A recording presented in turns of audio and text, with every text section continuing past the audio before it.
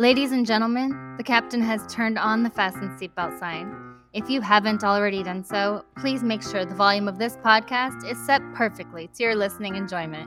Please take your seat, whether that's on the treadmill, car, sofa, or bed, and buckle in for the last trip.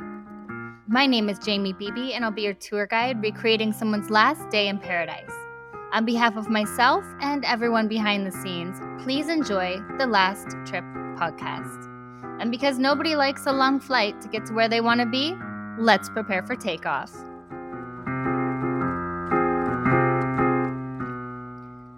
Our victims today are Oscar Suarez and Magdalena DeVille. Oscar was 32 years old, and his girlfriend Magdalena was 25 when they traveled from their home in New Jersey to Barbados for a week-long vacation to celebrate Magdalena's birthday at the end of June in 2019. The couple was last seen June 24th, just 2 days into the trip, on a jet ski right outside their hotel.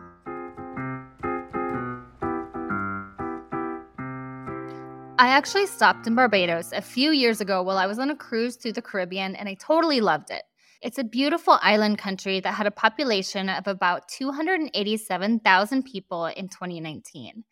And it's pretty small, with the widest point being about 21 miles across. Getting off the cruise, I only spent a day there, and I'd love to go back and do some exploring. But overall, I think I got a pretty good feel for the place. It's exactly how you think it would be, with the white sands and clear blue water. The tourist areas by the port were full of shops, there were excursions, photo ops, and of course, lots of tourists.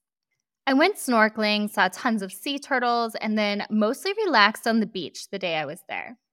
It's the easternmost Caribbean island, and it's less than 1 million years old, which seems super old to me, but to put it in comparison, Madagascar is about 88 million years old. Barbados was created when the Atlantic crustal and Caribbean plates collided along with a volcanic eruption. And then later coral formed all around it about 300 feet out from the shore, which makes it geologically unique because it's actually two land masses that merged together over the years. The first people to arrive there were from Venezuela in long dugout canoes. And keep in mind that traveling that far would be pretty dangerous for most boats today, much less back then, which was around the year 600. The second wave of settlers were called the Arawaks, and they appeared around 800 AD. They were short, olive-skinned people who bound their foreheads during infancy to slope it into a point. And yes, you heard that right. When the babies were born, they tied things around their heads so they would grow into a point. It's probably good we no longer do that, but it does sound pretty interesting nonetheless. They also wore a lot of black and white body paint, and the influential members of the tribe wore nose rings made of copper and gold alloys. So all in all, they probably looked a lot like the guys I normally date, covered in tattoos and piercings, of course, without the long pointy heads. Around the year 1200, the Arawaks were conquered by the Caribs, who were a taller and stronger tribe. They used poison on their bow and arrows to paralyze their prey, so with that info, I assume that's how they took Barbados from the Arawaks. The Portuguese were the next to arrive, and they named the island Los Barbados, which means bearded ones. Not because the men on the island had long beards, but more likely because of all the fig trees on the island, which have kind of a beard-like appearance. In 1625, the first English ship arrived, and they deforested a lot of the land to make way for tobacco and cotton plantations. In the 1630s, sugarcane was introduced, and most of the work to get the sugar was done by slaves. Some of the slaves were people who wanted to emigrate overseas, who signed up to go there and work, but instead were trafficked into slavery. Others were kidnapped and brought over, and then they shipped over convicted criminals when they needed even more workers. So by the year 1700, the sugar trade was huge, and that's when they started kidnapping and trafficking people from Sierra Leone, Guinea, Ghana, the Ivory Coast, Nigeria, and Cameroon. Slavery on Barbados was finally abolished in 1834, but not exactly. It was followed by what they called a 4-year apprenticeship period, during which the quote-unquote free men continued to work a 45-hour week without pay, in exchange for living in the tiny huts provided by the plantation owners. So freedom from slavery wasn't actually celebrated until 1838 at the end of that 4 years. After that, some people stayed in the sugarcane fields and others worked in prominent offices and other common jobs. People started moving to Barbados back then for the same reasons they do today. They loved the climate and the slow-paced island life. In fact, the island was thought to be the cure for the vapors, which I had to look up. The vapors was the archaic term for mental disorders, mostly in women, supposedly caused by internal vapors from the womb. Things like hysteria, mania, depression, bipolar disorder, mood swings, or PMS. I am definitely not opposed to being sent to a tropical island to cure my PMS. But back to our timeline of Barbados history. In 1966, Barbados finally became an independent state. A fun fact, in 2018, Barbados Labour Party, known as the BLP, returned to power and they got their first female prime minister. And obviously with a woman in charge, Barbados has made significant strides in gender equality. That's the abbreviated history of how Barbados came to be. A couple other fun facts about Barbados. The wet season is from June to December, and the dry season is from December to May. The temperature is always around 70 to 88 degrees year-round, which is basically perfect. Barbados is known for having a ton of different turtle species, and in fact, the day I was there, I was sitting at a bar on the beach when I noticed something over in the sand. When I got up to look, there were literally hundreds of turtles hatching right there at the bar, headed to the ocean. It was one of those once-in-a-lifetime wild nature moments that I'll never forget. They also have green monkeys, which I hadn't seen before, and they're pretty cute. Fun fact, the male monkeys have pale blue balls. Who knew? The official language in Barbados is English, and it's the 52nd richest country in the world. No need to look it up because I did for you, but there are 195 countries worldwide, so that's 52 out of 195. While they used to rely on sugarcane, they do rely more on tourism now. Although, despite this, nearly 20% of Barbadians live in poverty, with almost 10% not being able to meet basic daily food needs. If you're headed to Barbados and you love to get off the beaten path and explore the stranger things on vacation, like I do, there are a few options. In the Barbados Cemetery of the Christ Church Parish, there's a semi-sunken tomb that has some mystery to it. The vault was initially built for the remains of Colonel Thomas Chase, who died in 1808. When it was opened a few years later to bury another family member, his coffin had moved around inside. That might not have been so odd because, who knows, it was just one coffin. But then it was opened again to bury another family member a few years later, and both coffins had moved around the vault. And these are really heavy coffins. But this kept happening, where the coffins had moved around every time they opened it to add someone else. One time they opened it, and all the coffins were standing straight up. Guys, that is creepy. There's no way anyone got in there because there's a securely sealed heavy stone door.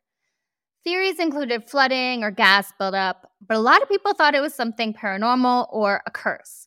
In 1820, after the last known burial, the vault was permanently closed.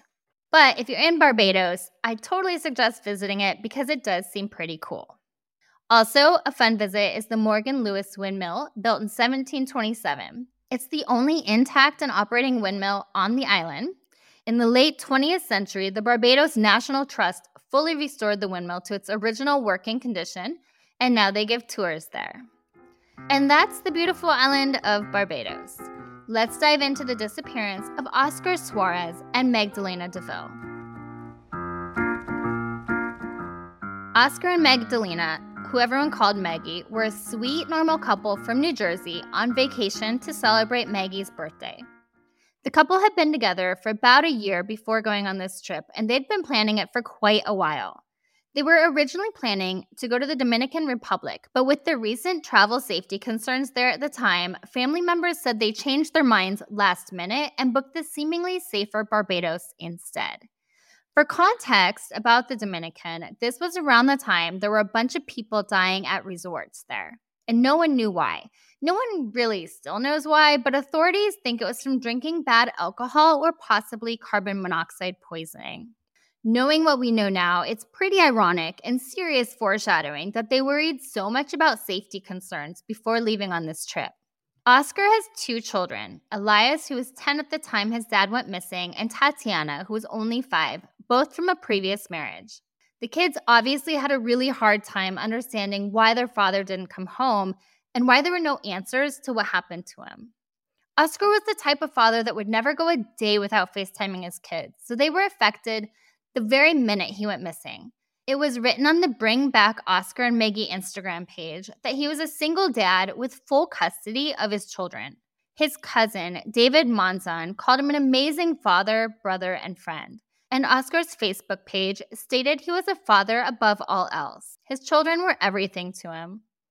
After Oscar went missing, his children's mother, Kathy Ortiz, was clearly distraught, saying, "The kids have been wondering. My daughter's crying. I just keep saying he has no service, so we have to wait for him to have service to call." She added, "I called that night. Nothing. I text. My text messages don't even get delivered."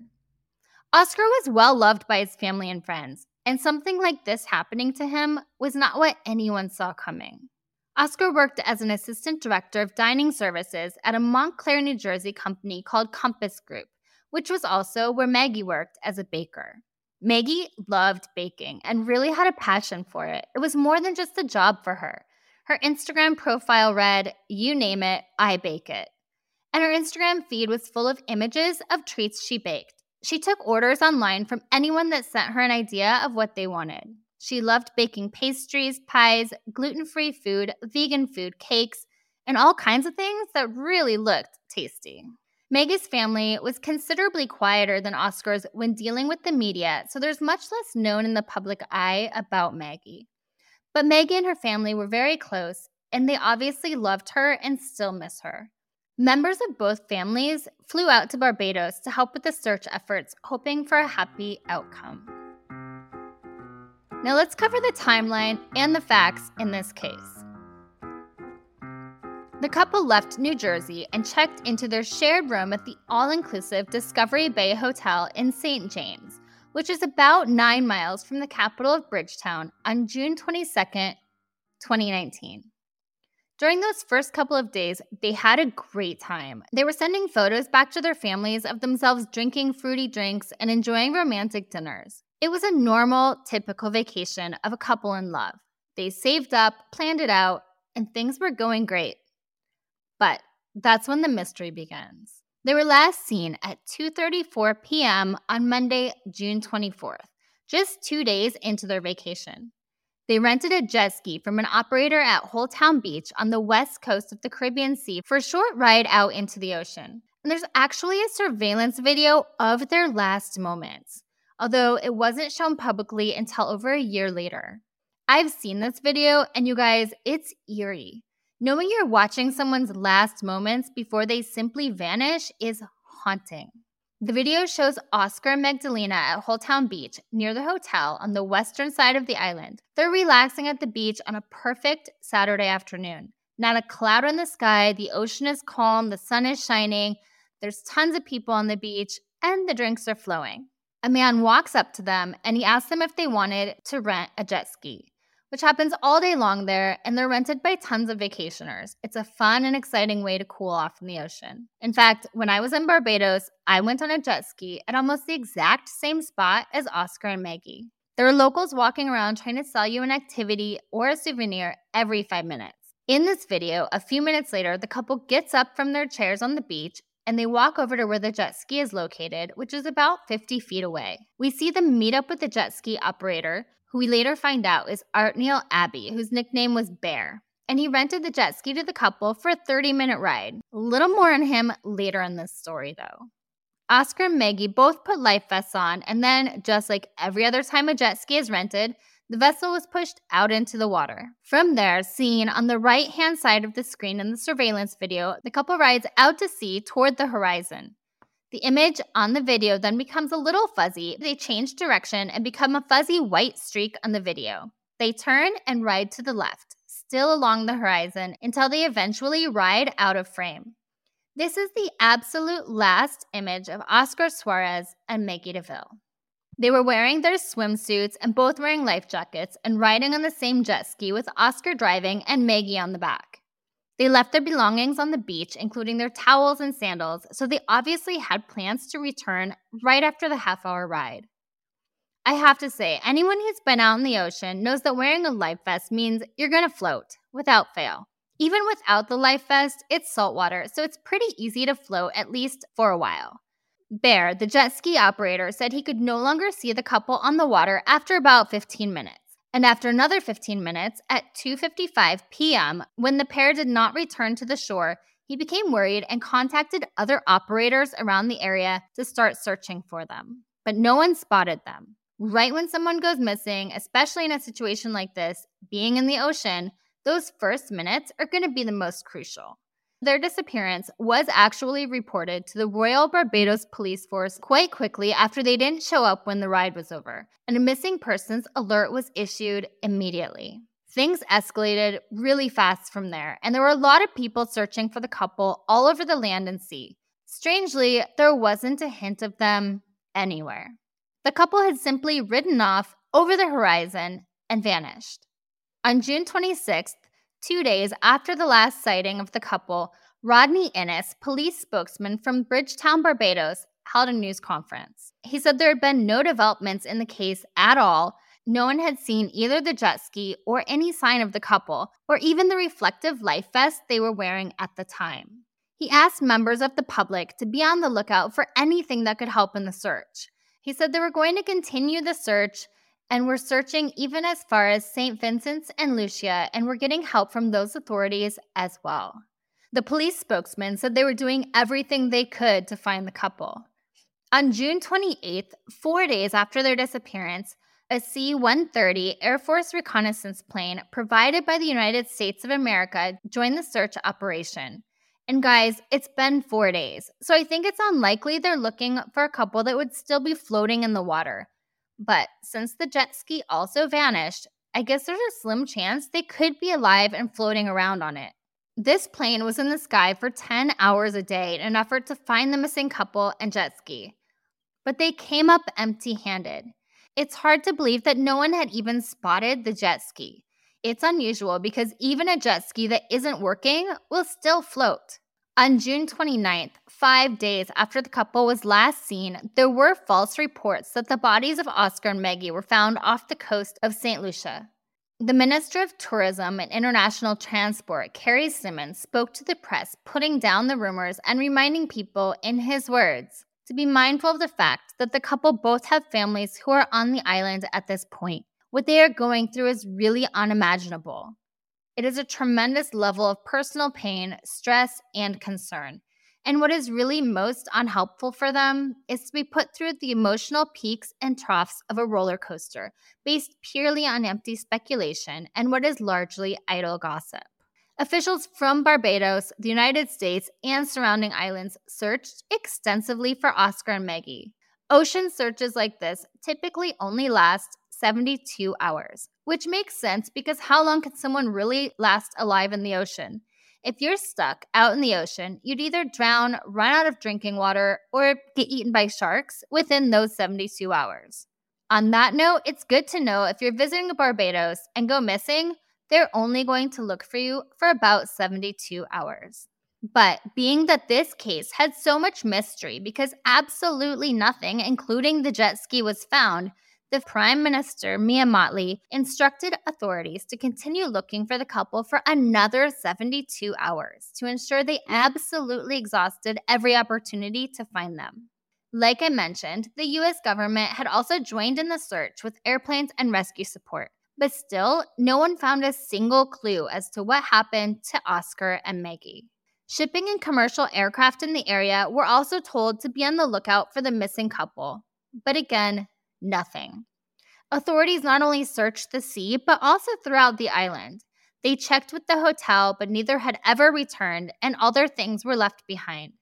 Backing up to those first couple days in the search, the U.S. Embassy in Barbados had not contacted either of the couple's families to let them know their loved ones were nowhere to be found. The families actually found out from the press, and I cannot imagine what that must have felt like. When they heard the reports, they called the U.S. Embassy immediately and were told that they were waiting to notify the family in case the couple had just wanted privacy. Come on now. To me, being that they went missing on the water, left their things on the beach, and the overall mystery of everything, I think they should have called the family immediately. As soon as Oscar and Maggie's families found out they were missing, they were on the next flight to Barbados. They were obviously distraught, worried, and overwhelmed, not to mention upset that they hadn't been notified earlier. You never think it's going to be your family that has to go through something like this. It's really that case of when your worst fear becomes a reality. Oscar's cousin got to work the minute they landed, spending the entire day walking up and down the beach, interviewing guests at the hotel, handing out flyers to anyone who may have seen them on the beach or on the jet ski. The family just wanted answers or really any information at all, but they were getting absolutely nothing from the authorities.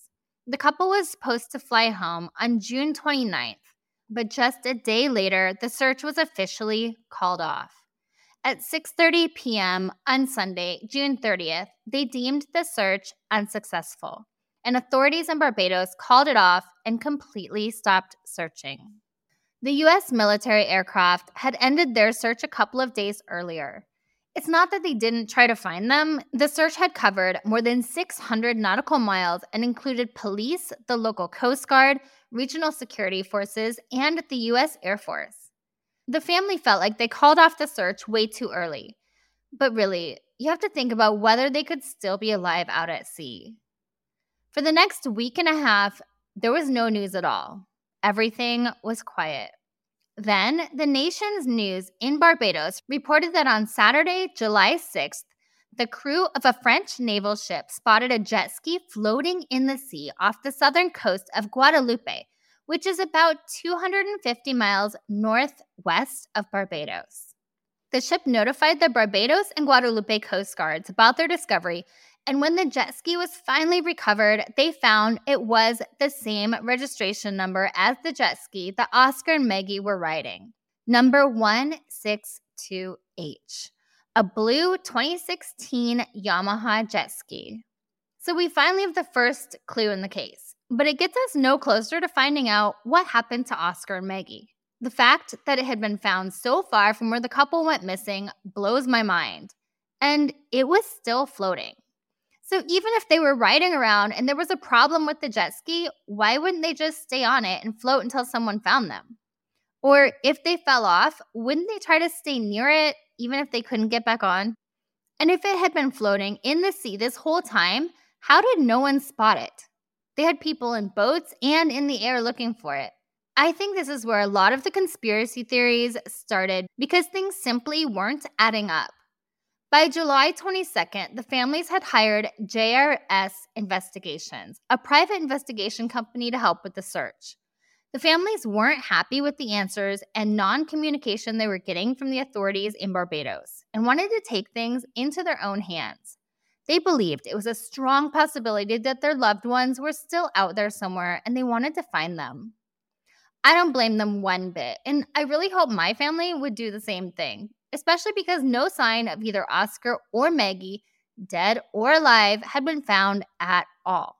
The private investigation company the families hired chartered a vessel with a small crew and set out to start searching the islands in the area that the couple could have possibly made it to. But on August 19th, the family stated that despite the PI working with them for over 2 weeks in a search and rescue operation covering the western islands from Guadeloupe all the way down to Tobago, and continuing the search in Barbados looking at additional camera footage and ground investigation, there were still no findings at all that would help to locate Oscar or Maggie.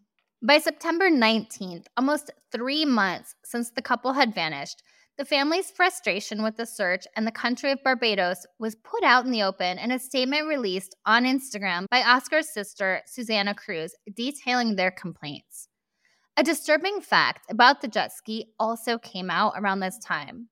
The family had received contact from a UK citizen named Mark Hoover who had been in Barbados and rented the same exact jet ski 3 hours earlier in the day. He was able to determine it was the same exact one because he compared the photos that he took while riding it to the ones from the Coast Guard of the found jet ski, and the serial numbers matched. Mark Hover told the family that there were clear mechanical issues wrong with the jet ski, so much so that the jet ski operator offered a future discounted ride once he had made the repairs. Now remember, Mark had rented this jet ski only a couple hours before Oscar and Maggie, so there is no way that the jet ski would have been fixed before the couple got on it. This is a major break in the case. It was also found that the jet ski owner was unlicensed and uninsured and was later charged for those infractions. He got a fine of $450 for each offense, and then the jet ski was eventually returned to him. The family had a lot of questions that were simply being left unanswered by the Barbados government. They wanted to know the status of Oscar's iPad, Maggie's phone, the mechanic report of the found jet ski, why Mr. Hover had not been contacted by the authorities, and even if it was still an active investigation, because no sign of either life or death had been found. When they finally got the forensics conclusions from the jet ski, it was revealed that it had 4 gallons of gas left in the tank, which could hold 18 gallons. There were small cracks seen under the hull in an area where repairs had been done at some point earlier to the fiberglass. But despite the cracks, the jet ski had supposedly stayed afloat for the 10 days until it was found. The engineer who conducted the inspection found a battery cable going from the battery to the solenoid switch was not connected. This was the primary concern in what could have gone wrong because that broken cable would have prevented the engine from restarting. The security bolt and lug, which would have attached the cable to the battery, were also missing and not found in the engine compartment. The engineer also determined that poor maintenance would have led to corrosion. And this brings us to today, 4 years from when Oscar and Maggie rode into the ocean on their jet ski. And nothing has been found in the case since. No bodies, no life jackets, no answers. Only that jet ski floating 10 days later over 250 miles away. And while the family is still searching and trying to keep the case alive, there have been no updates from authorities. So what happened to Oscar Suarez and Magdalena DeVille? There really aren't any clues to go on, but there are a few theories out there being kicked around. On the Barbados Instagram account at Nation246, there was a lot of speculation in the comments about the missing couple. One that came up several times is the idea that the pair ran into pirates, drug dealers, or another group of criminals while jet skiing on the high seas. I wouldn't rule this out as a possibility, but what would criminals care about a pair of jet skiers? If we go with this theory, there are a couple scenarios. First, they could have been in the wrong spot at the wrong time and actually saw some criminal activity go down, so the criminals had to get rid of them. But poking holes in that theory, nothing else was seen in the area, and the pair literally disappeared within a half hour. I find it hard to believe that in the 30 minutes they were venturing out on a jet ski, they got close enough to someone committing a crime to see it and then were caught and somehow removed from the area without anyone noticing anything out of the ordinary. Could it possibly happen? Sure. Was it something that likely happened? I doubt it. The time frame just doesn't add up.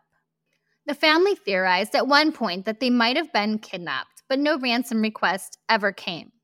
They even upped the reward to $100,000 in case someone was looking for ransom, but still nothing. And the kidnapping theory for me also doesn't seem feasible. It would have been too hard to plan out ahead of time.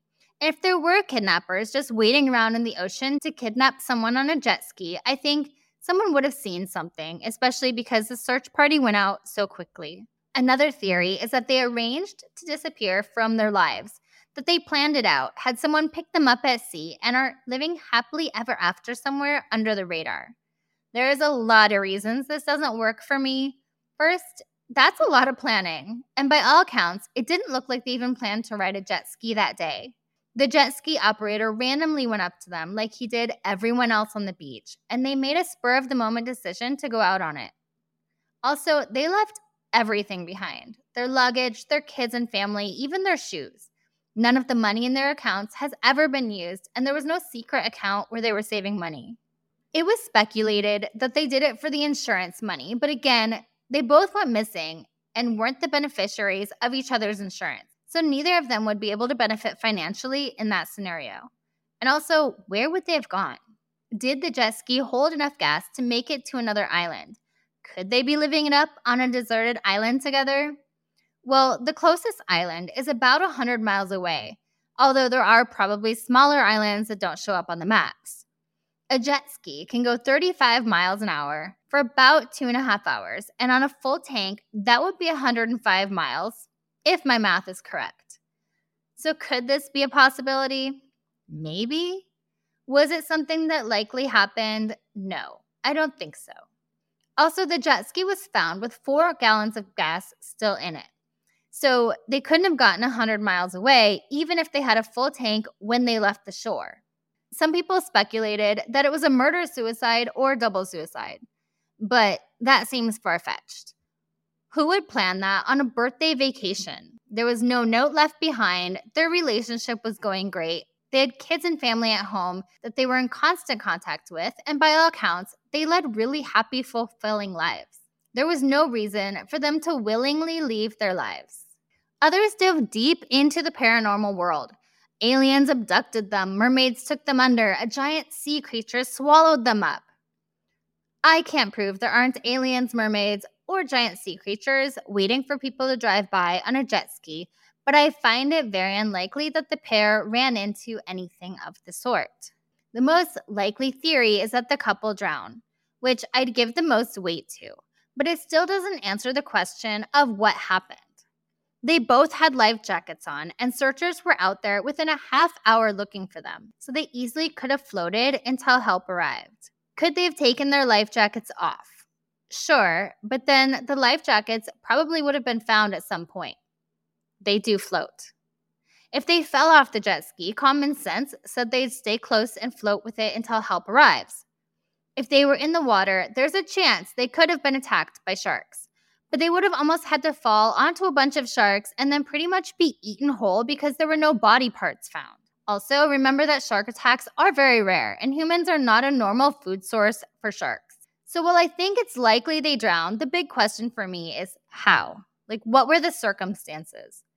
The big mystery is that no part of either of them were ever found, and the jet ski was found still floating with gas in it hundreds of miles away over a week later. Searchers had been in that water within a half hour of them driving away. I really think if the jet ski was anywhere in that vicinity at that time, they would have seen it. A jet ski is big enough and bright enough to see from the sky, and it was still floating. It really doesn't make sense. All we know for sure is that Oscar and Maggie went for a quick ride on a jet ski and vanished. As we wrap this episode up, let's go over a couple ways you can stay safe while traveling. Basic travel tips for Barbados include avoiding isolated areas, including beaches, and particularly after dark. Use only licensed taxis and take particular care if you attend any late-night street parties, especially during the festival season.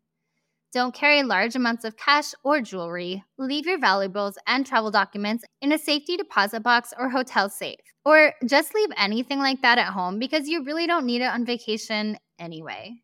One thing to be mindful of in Barbados is that public displays of affection like hand-holding or kissing between opposite or same-sex couples are uncommon. And unfortunately, LGBTQ+ travelers should add extra caution because some acts between same-sex couples are still considered illegal there. So at the least, public displays of affection may attract unwanted and negative attention. It's good to remember that no matter where you are traveling, it's really important to research local laws and customs, whether you agree with them or not. Per the Royal Barbados Police Force, it's an offense in Barbados to wear the disruptive pattern known as camouflage. Wearing any form of camouflage is illegal, so don't dress in it or even carry a purse or backpack made of camouflage material. I'd avoid it altogether if you're heading to the island. I remember before disembarking in Barbados from the cruise ship, they reminded all the passengers of that and even did a quick check as we hopped off the ship. Being mindful of proper dress codes wherever you are is important. Topless and nude bathing on Barbados beaches is illegal. Wearing a bikini or swim trunks off the beach and into town is not appreciated. And formal attire like skirts or pants is necessary at a Barbadian bank.